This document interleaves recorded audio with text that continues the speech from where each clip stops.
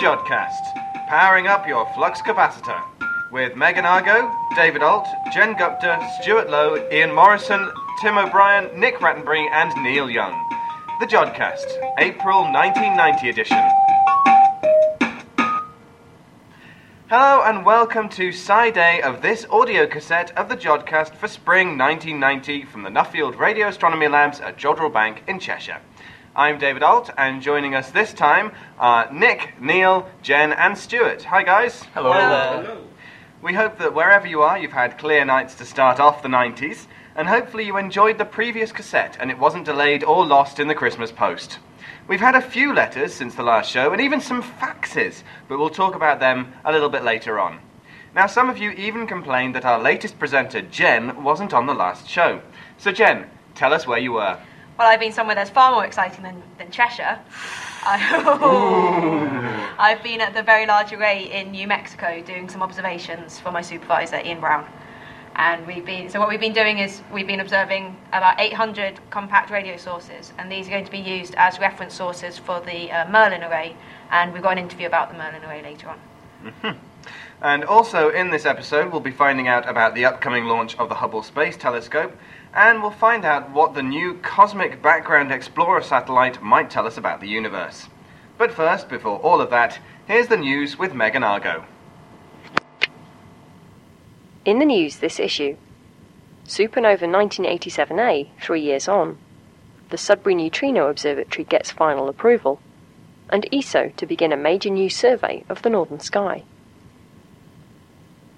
The 24th of February marked the 3-year anniversary of the supernova 1987A, and it continues to evolve as the ejecta expand into the interstellar medium of the surrounding Tarantula Nebula. At a distance of just 168,000 light-years, it is the closest supernova since the invention of the telescope almost 400 years ago, and presents an ideal opportunity to observe the evolution of a remnant as it expands. Since the peak optical brightness was reached in the second half of 1987, the brightness has been decreasing exponentially as the supernova fades. But, in an IAU circular published on December the 29th last year, astronomers at the European Southern Observatory present results which show that the decline in the light curve has levelled off. Indications that this were happening had already been observed, but the evidence is now clearer and the results confirmed. The data suggest that a previously undetected energy source is contributing to the total energy output, and the researchers argue that the most likely source is radiation from an as yet undetected pulsar, absorbed and re-radiated by the dust in the nebula. As well as optical light and gamma rays, the explosion of supernova 1987A also generated a massive burst of neutrinos. These particles were picked up by a detector at Kamioka in Japan, and another located underneath Lake Erie in the USA. Detecting neutrinos is not so easy, since they only interact very weakly with other matter. These two detectors both consist of a large tank of water surrounded by photomultiplier tubes that detect the faint light generated when a neutrino interacts with a proton in the water. The larger the tank, the more protons you have, and the more chance you have of an interaction. In January this year, a project to construct a new neutrino detector in Canada was given final approval. The Sudbury Neutrino Observatory will cost $52 million to construct, and will consist of a tank containing 1,000 tons of heavy water, surrounded by 2,000 photomultiplier tubes, buried more than a mile underground.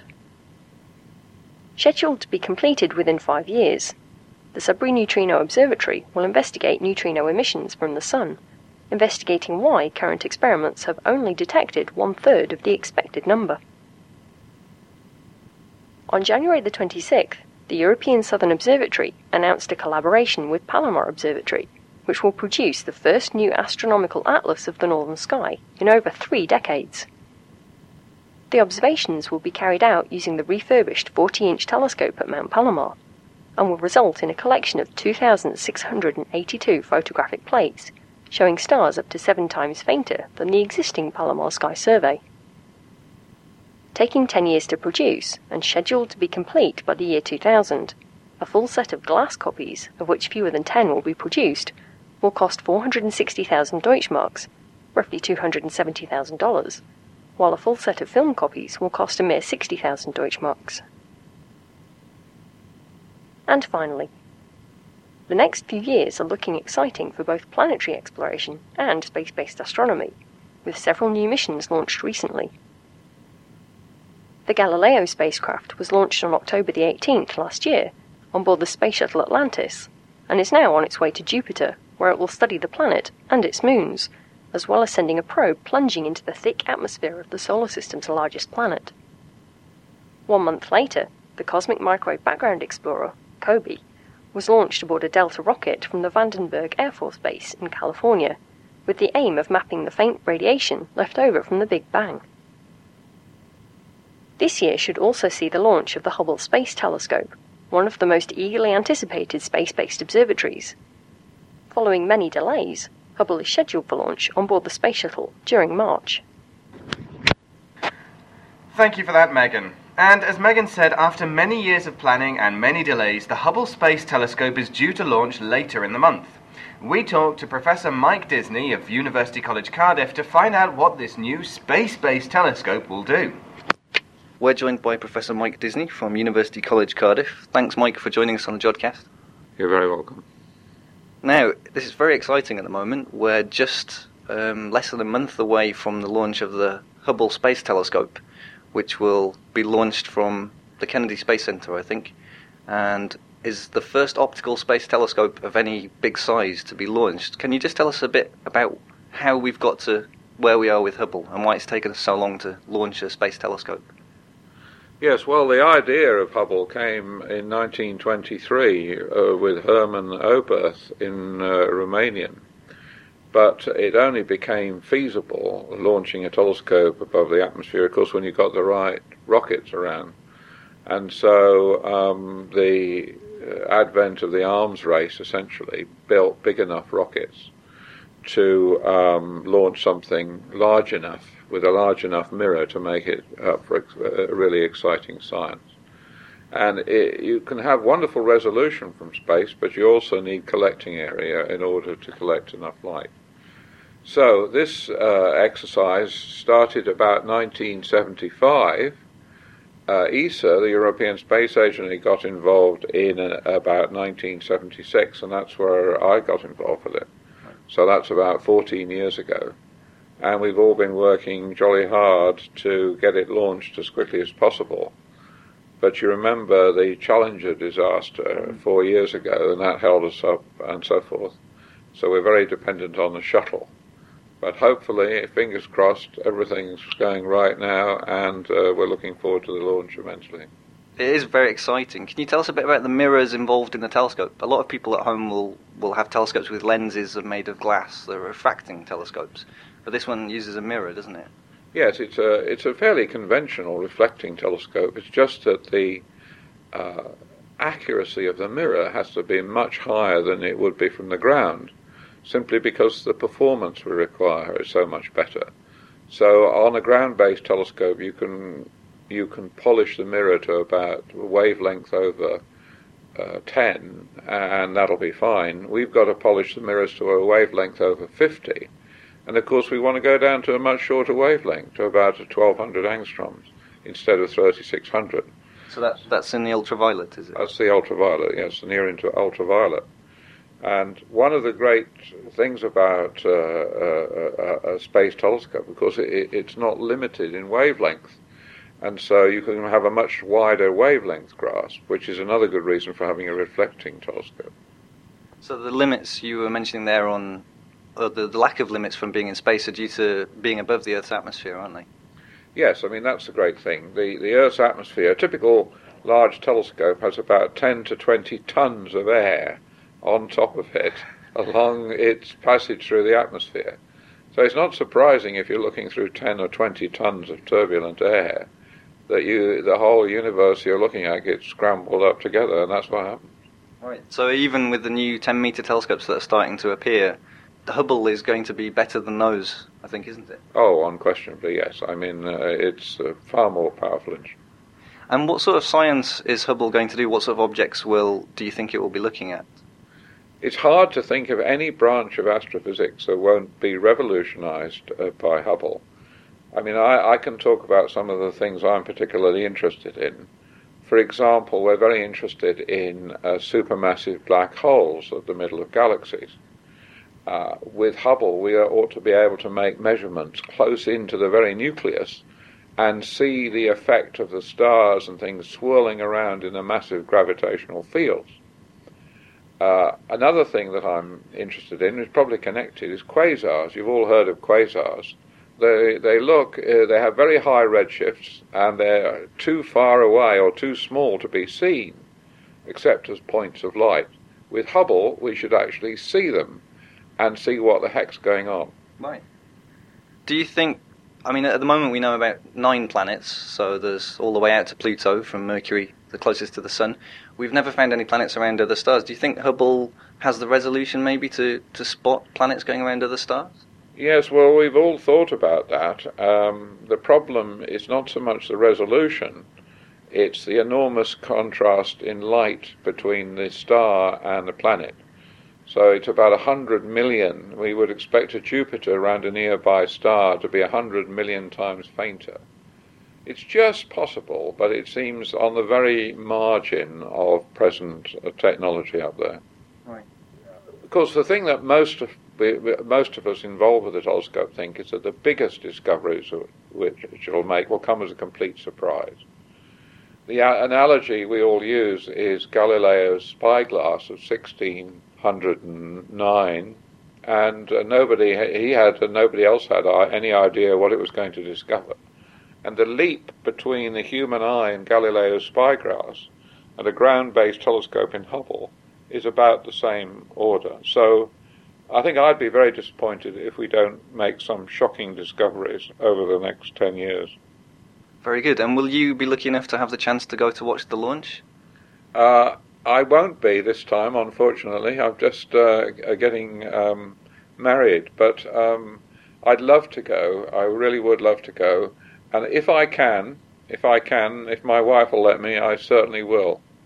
Very good. Well, we wish you the best of luck with the Hubble Space Telescope and hope it produces lots of fantastic results. Thank you very much. I'm going to devote the next year to doing nothing else about thinking about Hubble. And we're going over to America, my wife and family and everyone, and we'll just be doing Hubble Space Telescope research. Very good. Thank you very much.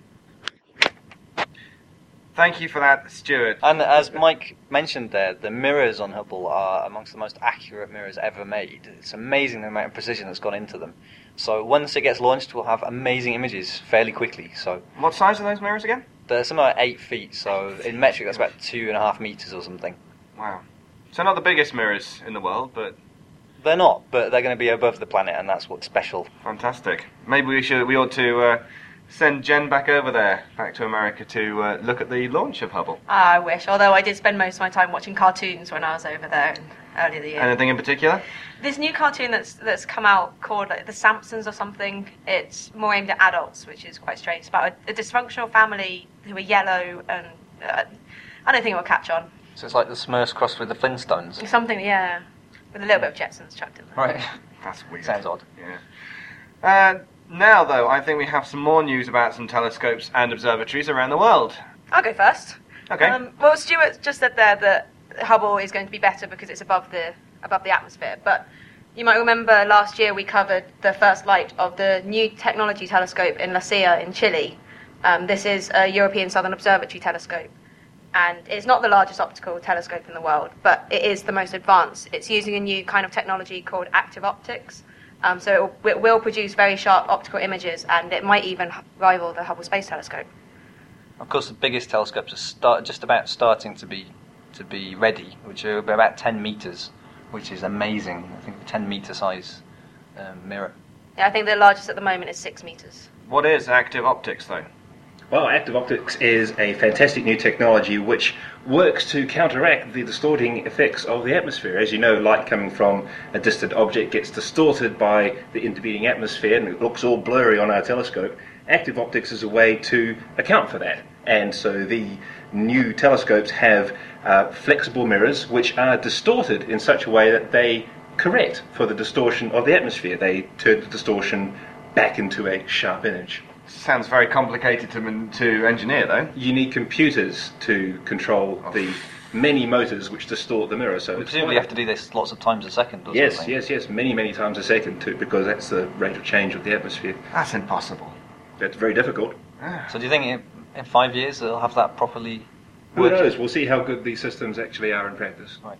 But for now we've got Hubble anyway. That's right.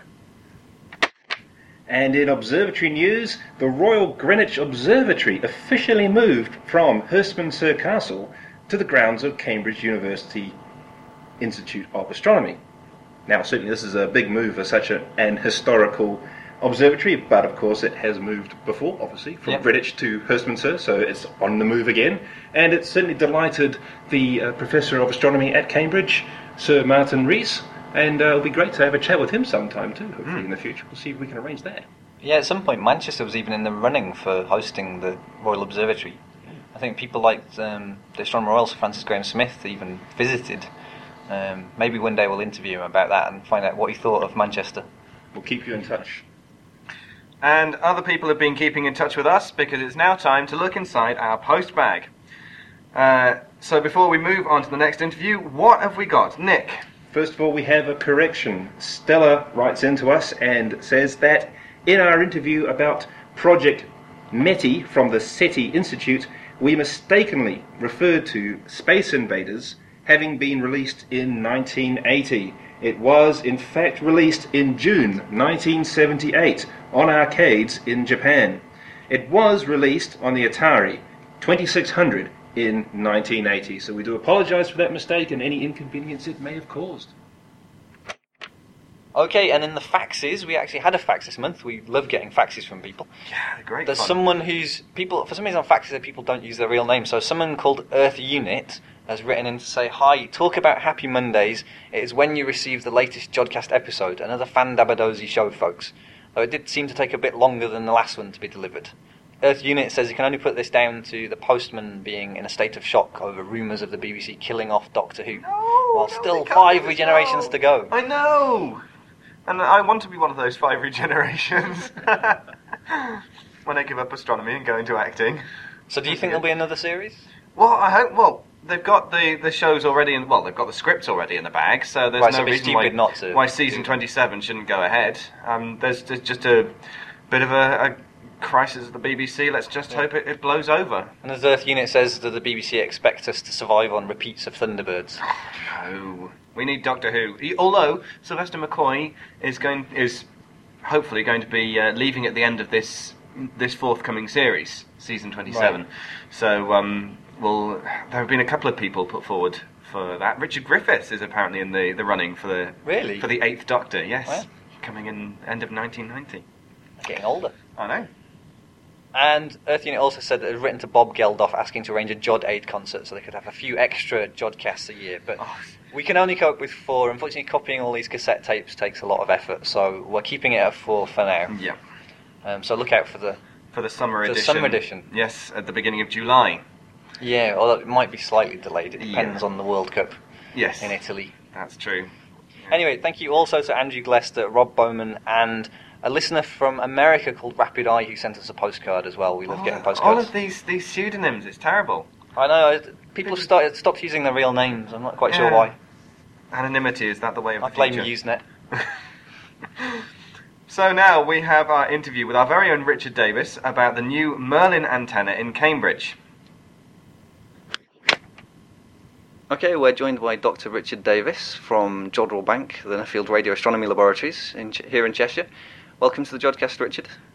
Good morning.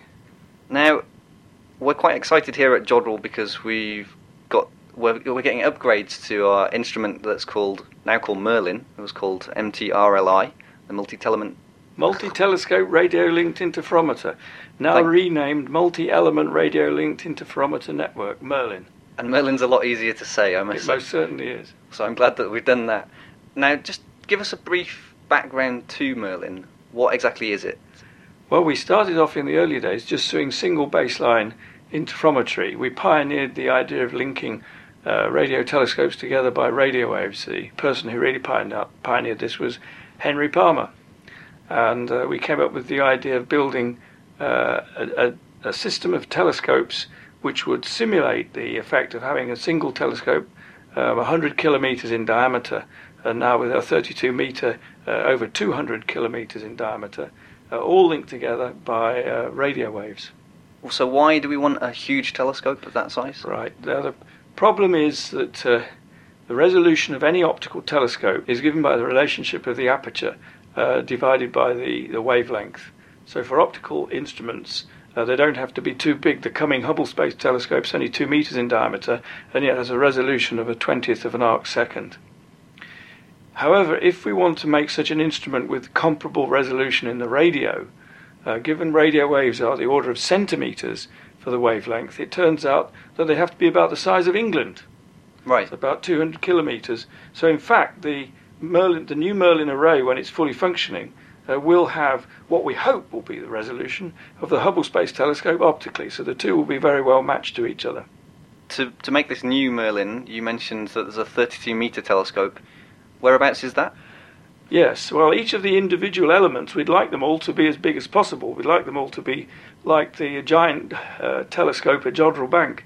But unfortunately, we can't afford to build those because they cost us typically something like £60 million each. Most of the telescopes in MERLIN are about 25 meters, but as you go to telescopes further away, the more distant ones, you really need something bigger.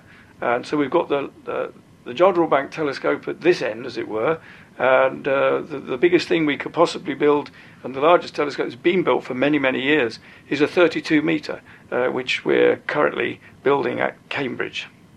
Right, and is it a similar design to the Very Large Array in the US? The 25 meter telescopes, most of them are, 3 of them are actually copies of the Very Large Array. The 32 meter is a different design. It actually was originally designed to be a communications antenna, which we've modified to be a radio telescope. How's the construction going? Oh, it's going extremely well. All the panels have arrived, and the main structure of the telescope's complete, and we're currently adjusting all the panels on the surface. I guess that's a very time-consuming job. If you have to adjust every individual panel separately. It is. Each individual panel has 4 adjusters, and we're using a pentaprism optical system to line up all the panels accurate to something like a 1/10 of a millimeter. A 1/10 of a millimeter? That's right, across a 32 meter diameter. Wow. When will we be able to expect the upgraded MERLIN to be producing some science? Well, we should be going with the 32 meter in the order of 6 months' time. As soon as that? Well, yes. Once we've finished adjusting the panels, we can start using it. Very good. We wish you the best of luck with the future of MERLIN and hope it continues for many years to come. So, Richard Davis, thank you very much. And thank you. Thank you for that. And now we've come to the end of Side A of this edition of the Jodcast, so it's time to turn over. But please remember to rewind to the beginning of Side B before playing the next side. See you in a bit. Welcome back to the Jodcast Spring 1990 tape. Coming up later, we find out about our current understanding of the universe, but now it's time for our regular Astronomy Theatre. Now, last year saw the release of a film about some time travellers in a phone box. Not the ones that I'm so keen on, but we're presenting to you now Neil and Dave's Excellent Adventure.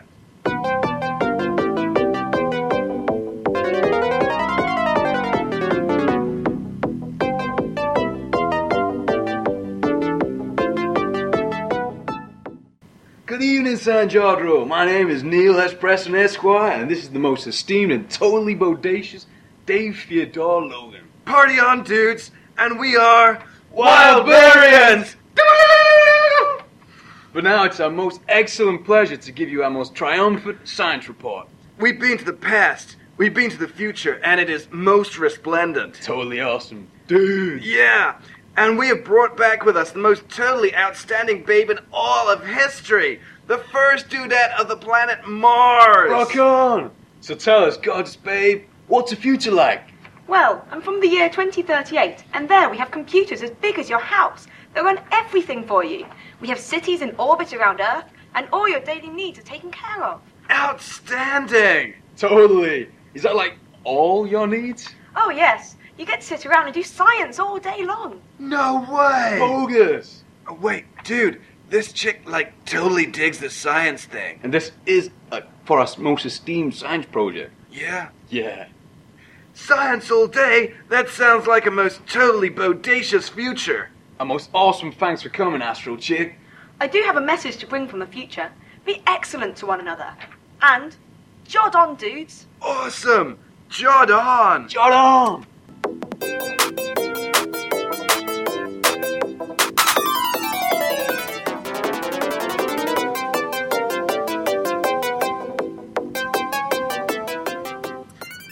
And now our final interview is about the recently launched Cosmic Background Explorer satellite. Now, the first results were announced at the American Astronomical Society, which was the temperature of the CMB. But for more information, here's our interview. Okay, joining us is Dr. Richard Batty from the University of Manchester. Welcome to the Jodcast, Richard. Thank you. It's been quite exciting the last few months. We've had quite a few launches of all sorts of spacecraft and rockets. And in late November last year, we had the launch of the Cosmic Background Explorer, which people are calling COBE. Can you just give us some background as to what we know about cosmology? Things have changed a lot in the last 100 years or so, haven't they? So, in the 1920s, we discovered that the universe is expanding. This was done by Edwin Hubble, and he discovered the famous Hubble law. And over the years, people did work on cosmology, and eventually, in the 1960s, Penzias and Wilson discovered the cosmic microwave background, and this is a radiation background which comes from the Big Bang, and was predicted by the models of cosmology that people talked about. And this cosmic microwave background is what COBE is trying to detect. Penzias and Wilson did their observations with a huge horn antenna on the ground, didn't they? Why have we put this one into space? Well, the space is a much cleaner environment. There's lots of things on the ground that will interfere with the measurements. So in order to make the most precise possible measurements, it's better to go out into space, which is much more clean. There's no man-made radiation. And as I said, COBE was launched in November, and it's already released the first results, I think, hasn't it? So basically, there are there are actually three instruments on COBE, but two of them are related to cosmology. One is called FIRAS, Far Infrared Spectrometer, and the results of this have been released already. And basically, what it has done is it's measured the spectrum of radiation over a relatively wide range, and it has shown that the spectrum is compatible with a black body. So this is the spectrum. It's looking at lots of different frequencies and comparing the amount of radiation it's receiving. It's comparing the intensity as a function of frequency. They have then fitted this curve to a black body spectrum, and they found that the temperature is 2.7 Kelvin. So that's about minus 270 degrees Celsius. That's right, yeah. Right, so it's very, very cold. Why is it so cold? That's an interesting question. So the universe was very hot initially, and as the universe has expanded, the temperature has gone down. So initially the temperature was enormous, and over time it's gone. As the universe expands, it gets redshifted, and now the universe is, of course, very big, and that means there's been essentially a dilution of the temperature to 2.7 Kelvin. So what does this temperature tell us about cosmology? Does it tell us about the age of the universe? Or? Well, the first thing is it confirms the basic picture of the hot Big Bang model. The hot Big Bang model predicts the temperature of this radiation. And the specific value of the temperature actually tells us how many photons there are in the universe. Wow, that's pretty impressive. So how many are there? I don't know the number off the top of my head, but one could work it out very simply. There's a very simple formula relating the number density of photons to the temperature, essentially because it is a black body. So that was FIRAS. You also said there's some other instruments on board. So can you tell us what they're going to produce? Okay, so the other instrument that's primarily concerned with cosmology is called the DMR instrument, and this instrument is designed to measure not just the temperature, but the temperature differences on the sky, so from point to point. And we're hoping that the results of that will come out in a couple of years' time. And what that will do will hopefully allow us to constrain the models of the universe. So there are various ideas about how the initial fluctuations of the universe were created and the stuff that's in the universe, the matter content of the universe. So the theory that is most popular is an idea called inflation, and this is a period of exponential expansion at the beginning of the universe. So the universe expanded very, very quickly. Right at the beginning. Right. And during that period, quantum mechanics led to fluctuations in the background space, and these are essentially the seeds of galaxy formation, and ultimately what has led to the galaxies and ultimately to us. Right. The theories are trying to predict that, and that's one idea. The other thing that it might tell us is what is in the universe, whether the universe is full of dark matter. Dark matter is something that's been suggested from the rotations of galaxies. Indeed. So dark matter is something that when people look at the speeds at which stars are flowing around in galaxies, they find that the speed at which they're going is incompatible with the amount of light that they see. If all the matter in the universe is just made of stars, then things wouldn't be going anywhere near as fast. You were suggesting that's one of the ideas, inflation of the universe. Are there other ideas as well? So there's some other ideas. Many ideas have already been ruled out, but probably the most popular idea that competes with inflation is the idea of what are called topological defects. So topological defects are exotic objects that might have been formed during the history of the universe, and if they're still hanging around in the universe today, they will be creating fluctuations as they move through the universe, and they can also lead to a similar kind of spectrum to what is predicted by inflation, but hopefully subsequent observations will allow us to tell the difference between those models. Thinking about the future of the universe, do we know if there's enough matter in the universe for the gravity to overcome the expansion of the universe and somehow bring it to a stop, or even make it collapse again? Okay, so there's what we call the critical density of the universe, and the critical density is very similar to something like the escape velocity of Earth. So there's a particular velocity at which, if a spacecraft is going at a particular speed, it can escape the gravitational pull of the Earth. Well, if the universe is a particular density, this means that it will either expand forever or it might contract. And one of the predictions of inflation is that it's actually exactly at this critical density, which is similar to being exactly at the escape velocity of So does that mean the universe would come to a stop in expanding? It will come to a stop at infinite time. So it slowly can. It's stop. slowing. If it is exactly the critical density, then the expansion of the universe will slow down and grind to a halt, ultimately at infinite time. Well, hopefully in the next few years we'll find out the results from COBE, and hopefully they'll shed some light on some of these cosmological models of the universe. Yes, I hope so. Thank you very much. Thank you. Thanks for that. And that was the last interview for this audio cassette. The next episode, though, will contain an awful lot of interviews because we're going to be on location. We are. We're going to the Royal Astronomical Society's out-of-town meeting. We unfortunately couldn't go to the one last year. It was in the Netherlands, and our SERC funding didn't stretch that far.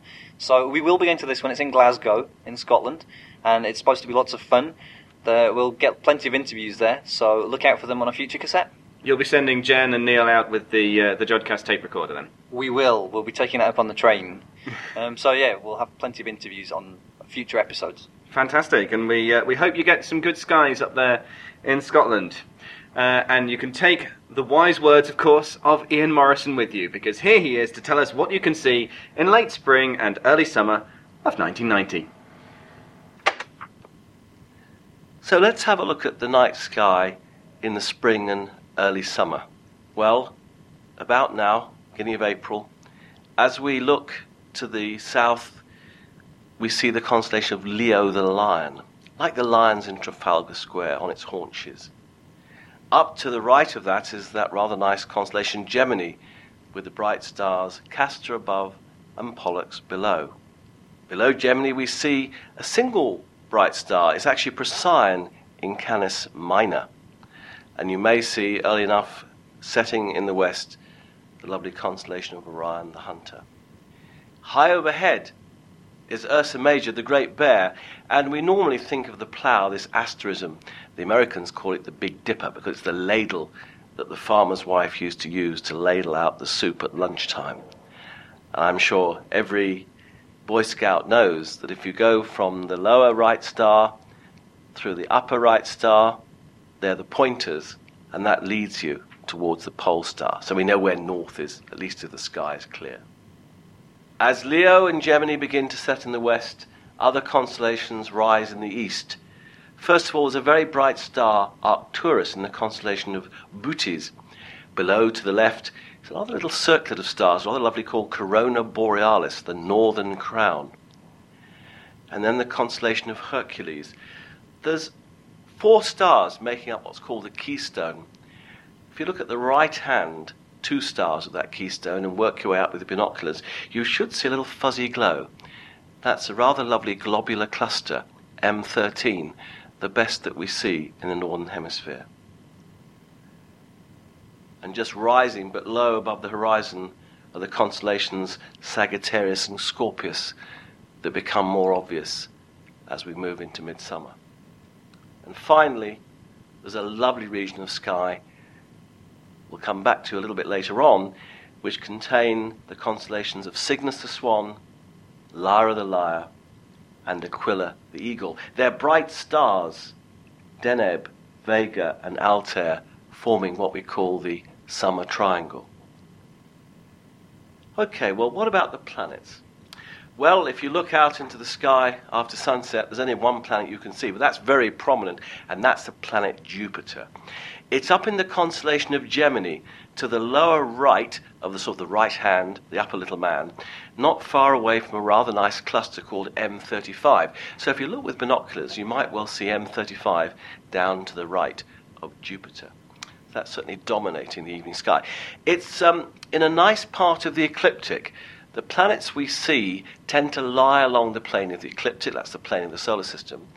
And whereas sometimes we see the sun high in the sky and sometimes quite low, the planets are the same. At the moment, Jupiter is nice and high in the ecliptic, gets up to about 6 degrees elevation, but there are some times when it's sort of down in Scorpius and Sagittarius, the other side of the ecliptic, when it may only reach an elevation of 24 degrees. And that's a problem because then there's much atmosphere for us to look through in trying to see how it looks. To see the other planets, you've got to get up early, I'm afraid, and as we get towards the end of May, even earlier. But essentially, we have Venus, Mars, and Saturn in a line up and to the right of where the sun rises in the morning. And I noticed on the 18th of April, coming up quite soon, that the third quarter moon will be just below the planet Saturn. Saturn is quite bright at the moment because its rings are quite wide open. As it orbits the Sun, twice each orbit, the rings become almost edge-on, and then Saturn appears far less bright. But it's a lovely view of the rings at the moment, but other times, as we go into the future, you don't see it quite so well. So that's a good thing to do. Get up early in the morning, particularly the beginning of April, before the nights get too short. You have a chance to see a lovely skyscape, Venus, Mars, and Saturn. Well, what about any highlights of the month? Well, on December the 6th last year, Roger Austin discovered a comet. And as these things go, it's named Comet Austin. And initial predictions were it could really become a very bright comet, this sort of late April, May, June. Now, so far, I have to say, it's not really living up to expectations. The thought now is it may only reach about 4th magnitude. So it would be visible to the unaided eye, but probably binoculars would see it better. But one thing is interesting about it, that I think on June the 6th, but anyway in June, the Earth is going to cross the plane of the comet's orbit.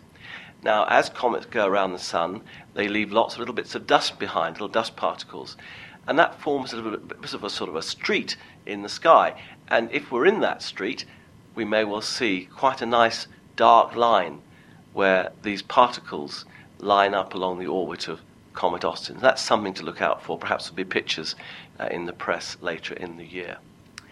Well, thinking of comets and thinking of Jupiter, I did have a little silly thought, really. Comets tend to come in, we see them once, they come in from the Oort cloud, or perhaps better, the Erpic Oort cloud, and they go out again, we never see them again. But if one happens to come fairly close to Jupiter, or for that matter Saturn, then it can perturb the orbit, and the comet can become captured and becomes what we call a short-period comet. And, of course, the best example of these, of course, is Halley's Comet that we all know of, that we did or did not see, not very well anyway, around 1985, 1986, a few years ago. Now, if a comet happened to come particularly close to Jupiter, I suppose it's possible it could get trapped by Jupiter and become a sort of a satellite of Jupiter in a sort of perhaps an elongated orbit. Now, as the observations of Comet Halley a few years ago showed, comets are pretty woofly things, maybe 75% empty space.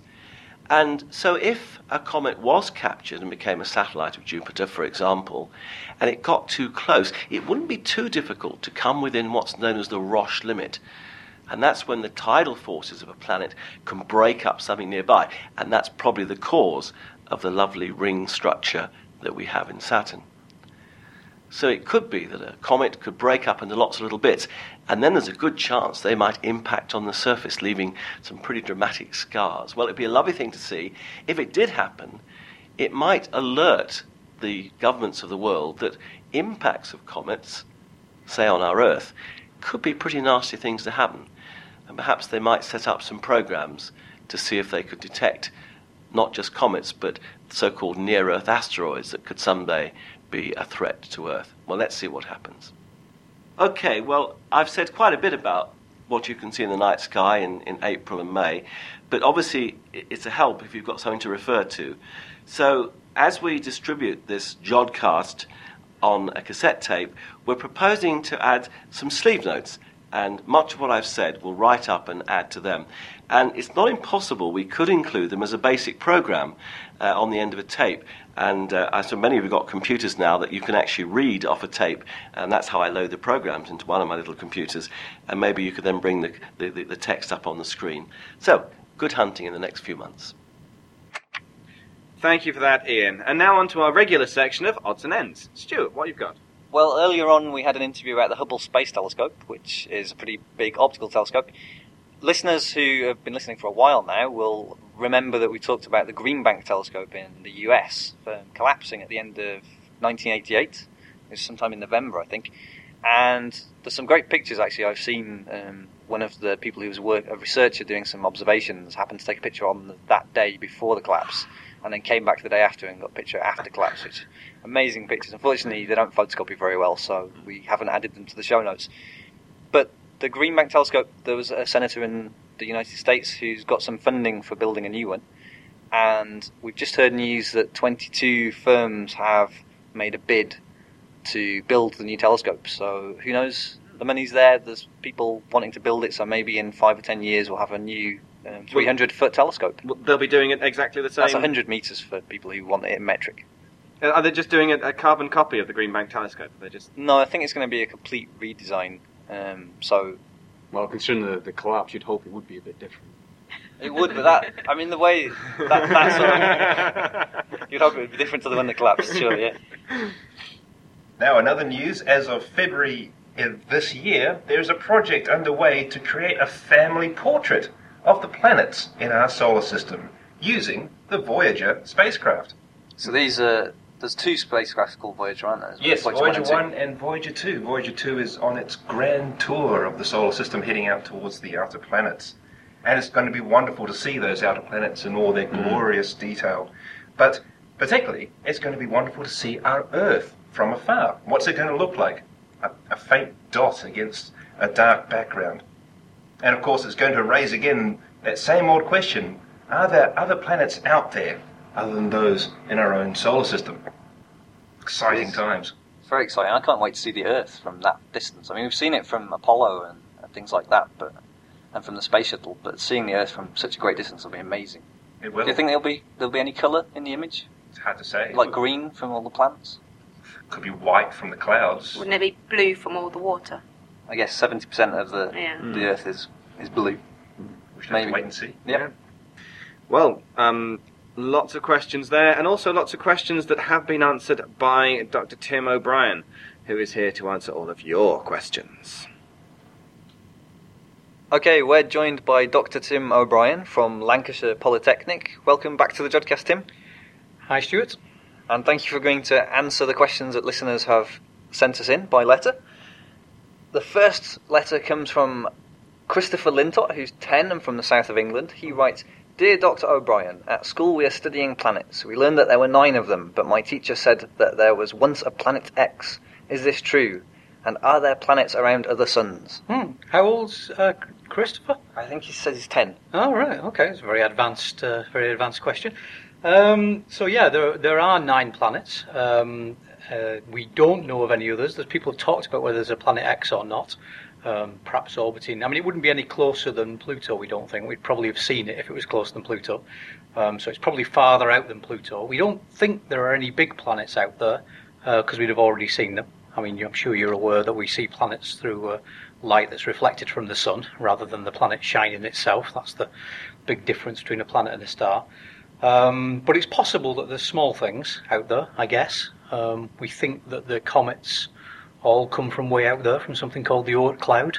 And I guess maybe there's something beetling about out there farther away than Pluto that we might eventually spot, but we'd need some pretty sophisticated telescopes to do that. So would there be anything bigger than Pluto out there? I don't know. Who knows? We probably not, I guess. But probably not something the size of Jupiter or anything. Oh, I think that would be very unlikely. Yeah, I mean, apart from anything else, it'd be a really big perturbation on all the other small bodies orbiting out there. You know, the gravity of something as big as Jupiter would be it'd cause havoc in the Oort cloud. We'd have comets plunging in all the time. So yeah, probably not. Christopher also asked if there were planets around other suns. It's something that obviously we're very interested in. The big problem with understanding the solar system and with understanding planets is that we've only got one example. So there's only one planetary system known, which is the solar system, and really that's bad science, because we like to have lots of different examples and lots of different conditions going on so we can understand the processes. And at the moment we only have the solar system, so that's not good. So we'd like to find planetary systems. Basically for understanding planets in general, but also because I suppose we're quite keen on be very nice at some point to find a planet like the Earth maybe going around another star like the Sun, because that'd be quite exciting in terms of whether there's life out there on another planet. So we have been worrying about that. The best evidence we have of planets so far is from looking at infrared. Using infrared telescopes and infrared satellites in particular, flying above the atmosphere, where you see an excess of infrared emissions, that's sort of heat radiation from longer than visible wavelengths, and that indicates the presence of sort of dusty disks around these stars. And there's a famous one called Beta Pictoris, right. Beta Pic, which has this dusty disk which looks like it's the sort of the first stages of formation of planets. But so far we haven't actually found any real planets going around other stars. Now, that doesn't mean to say people aren't looking, and there's various ways which we've come up with for possibly finding them. Maybe, sounds like Christopher's teacher's quite advanced at astronomy, so he may tell him the truth, but quite often when we're at school, we get told that the sun sits still at the middle of the solar system and the planets orbit, and the planets move around and the sun stays still. Now, of course, that's not true. Basically, it's like if you put the sun on one end of a seesaw and you put Jupiter on the other end of a seesaw, then what would happen is the sun end would drop down because the sun's so much more massive than Jupiter. But if you moved the sort of point at which the seesaw pivots closer and closer and closer to the sun, you would actually find a point just outside the surface of the sun where it would balance again. And if you imagine that set up, and then you imagine taking the seesaw and actually spinning it round, that would result in Jupiter orbiting in a big circle roughly, and the Sun orbiting in a little one. And that's basically what's happening, is that as Jupiter orbits the Sun's doing this sort of wobble. So the ideas that have been proposed are that we look for that wobble, basically because it's very hard to see the planet directly. We've thought about it, but it's a challenge. Basically because the planet's very faint compared to the star and they're so far away. So the best idea we had really are to combine lots of telescopes together in an interferometer, it's called. But those will probably have to be put on the moon or something. Right, so does that fit in with President Bush's plan to go to Mars, maybe? Yeah, stop at the moon on the way and... Yeah, I think that might be a plan, is that you might build a moon base to sort of give you a launch pad to head off to Mars if that happens. I still think it'll be a long time in the future if it does happen, though. Right. So actually, to see planets directly, we need some technology that we really haven't developed yet. But to watch for this wobble, you can actually do it by either watching the wobble directly by seeing the star move, or by looking at Doppler shifts in the spectra of the star to watch it coming towards and away from you. Now, people have been trying to do that, but the problem with that is that you need a pretty big wobble. The technology is not really up to getting the very small wobbles that we're looking for. And so we've been looking really for planets that are as heavy as Jupiter or more heavy.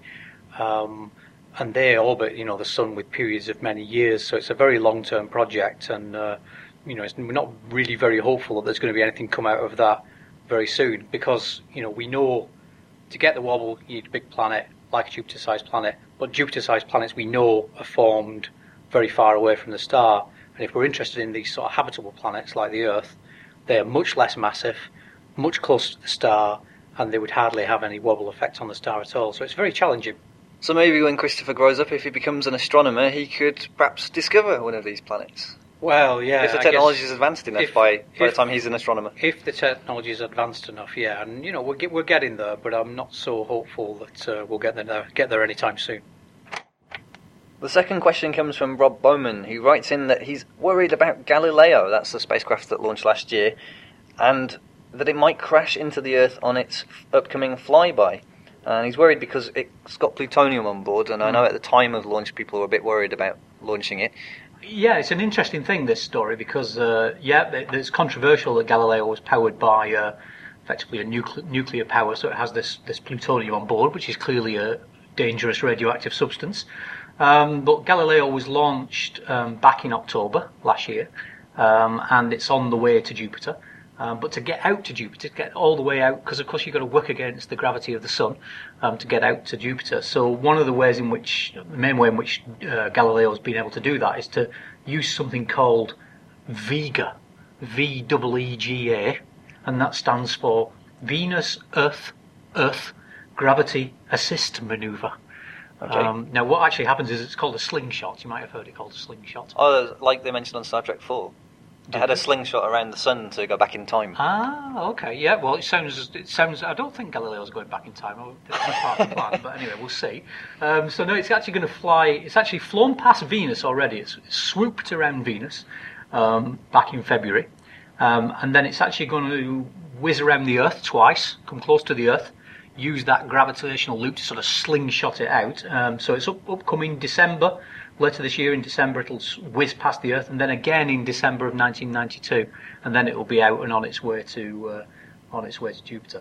And I guess there were some worries about maybe if there was a problem at launch, something exploded at launch, this plutonium might be spread into the atmosphere and cause a problem. Now, of course, that didn't happen, but there's also been a subsidiary fear, is that when it comes back past the Earth, it's actually planned to come really quite close to the Earth, within about 200 miles or so. That's very close. That is very close. That's almost skimming our atmosphere, I think. Almost skimming the atmosphere, because the atmosphere's, the definition of the atmosphere is about something like 70 or 80 miles above the surface of the Earth, so it's quite close to the Earth, actually. And, the fear is that maybe the calculations aren't done right, somebody's programmed that computer, and, we all know what computer programs are like, so that, I know what my basic programs are like. Yes, it's a challenge. So is error go to line 10? Yes. And if something went wrong, maybe it would hit the Earth, maybe there'd be this big problem. Now, obviously things can go wrong, so we can't deny that there might be a problem. But I would say to try and put the mind at rest, what we could always do is correct for anything that went wrong. So if there's some sort of collision on the way or some sort of little gravitational deflection from some meteorite or something that we didn't know was out there that caused a change in the orbital path, then there are little rocket boosters on the spacecraft for us to just make fine corrections. So it is possible for us to correct that. So apart from the fact that I'm sure the NASA engineers that have built this and programmed this have done it right. Well, they've shown with Voyager they're able to go out into the solar system. Absolutely. I mean, there's many spacecraft missions that have been done over the years where it's clear that actually they don't really make mistakes like this. So that's unlikely anyway. If there was something else that we hadn't predicted, like a bit of gravitational deflection or something, then we could actually correct for the orbit. And so I don't think we should worry. I think we should actually be looking forward to what I'm sure are going to be some spectacular results from Galileo when it does indeed get to Jupiter. All right, well, Tim, thank you very much, and we hope you'll be back in the summer to answer more questions. Thanks, Stuart. See you then. Thanks for that, Tim. And unfortunately, that brings us to the end of this instalment of the Jodcast. But remember, if you want a cassette of the next episode, you should send us a stamped addressed envelope and a blank cassette tape to the Jodcast, Nuffield Radio Astronomy Laboratories, Jodrell Bank, Macclesfield, SK11 9DL, United Kingdom. And if you don't have a blank cassette tape, you can send a postal order for £2 made payable to the University of Manchester. If you live overseas, remember to attach some airmail stamps. And of course, you can send your letters to the same address. You can fax us on 01477 571 618. You can post us a message to Usenet via sci.astro or uk.sci.astronomy. And please do copy this audio cassette and give it to your interested friends. After the music, we include a locomotive basic program that will draw the star charts that Ian mentioned earlier on. So until next time, bye for now, or should I say, party on, dudes! Awesome. Bye, everybody. Bye. Bye.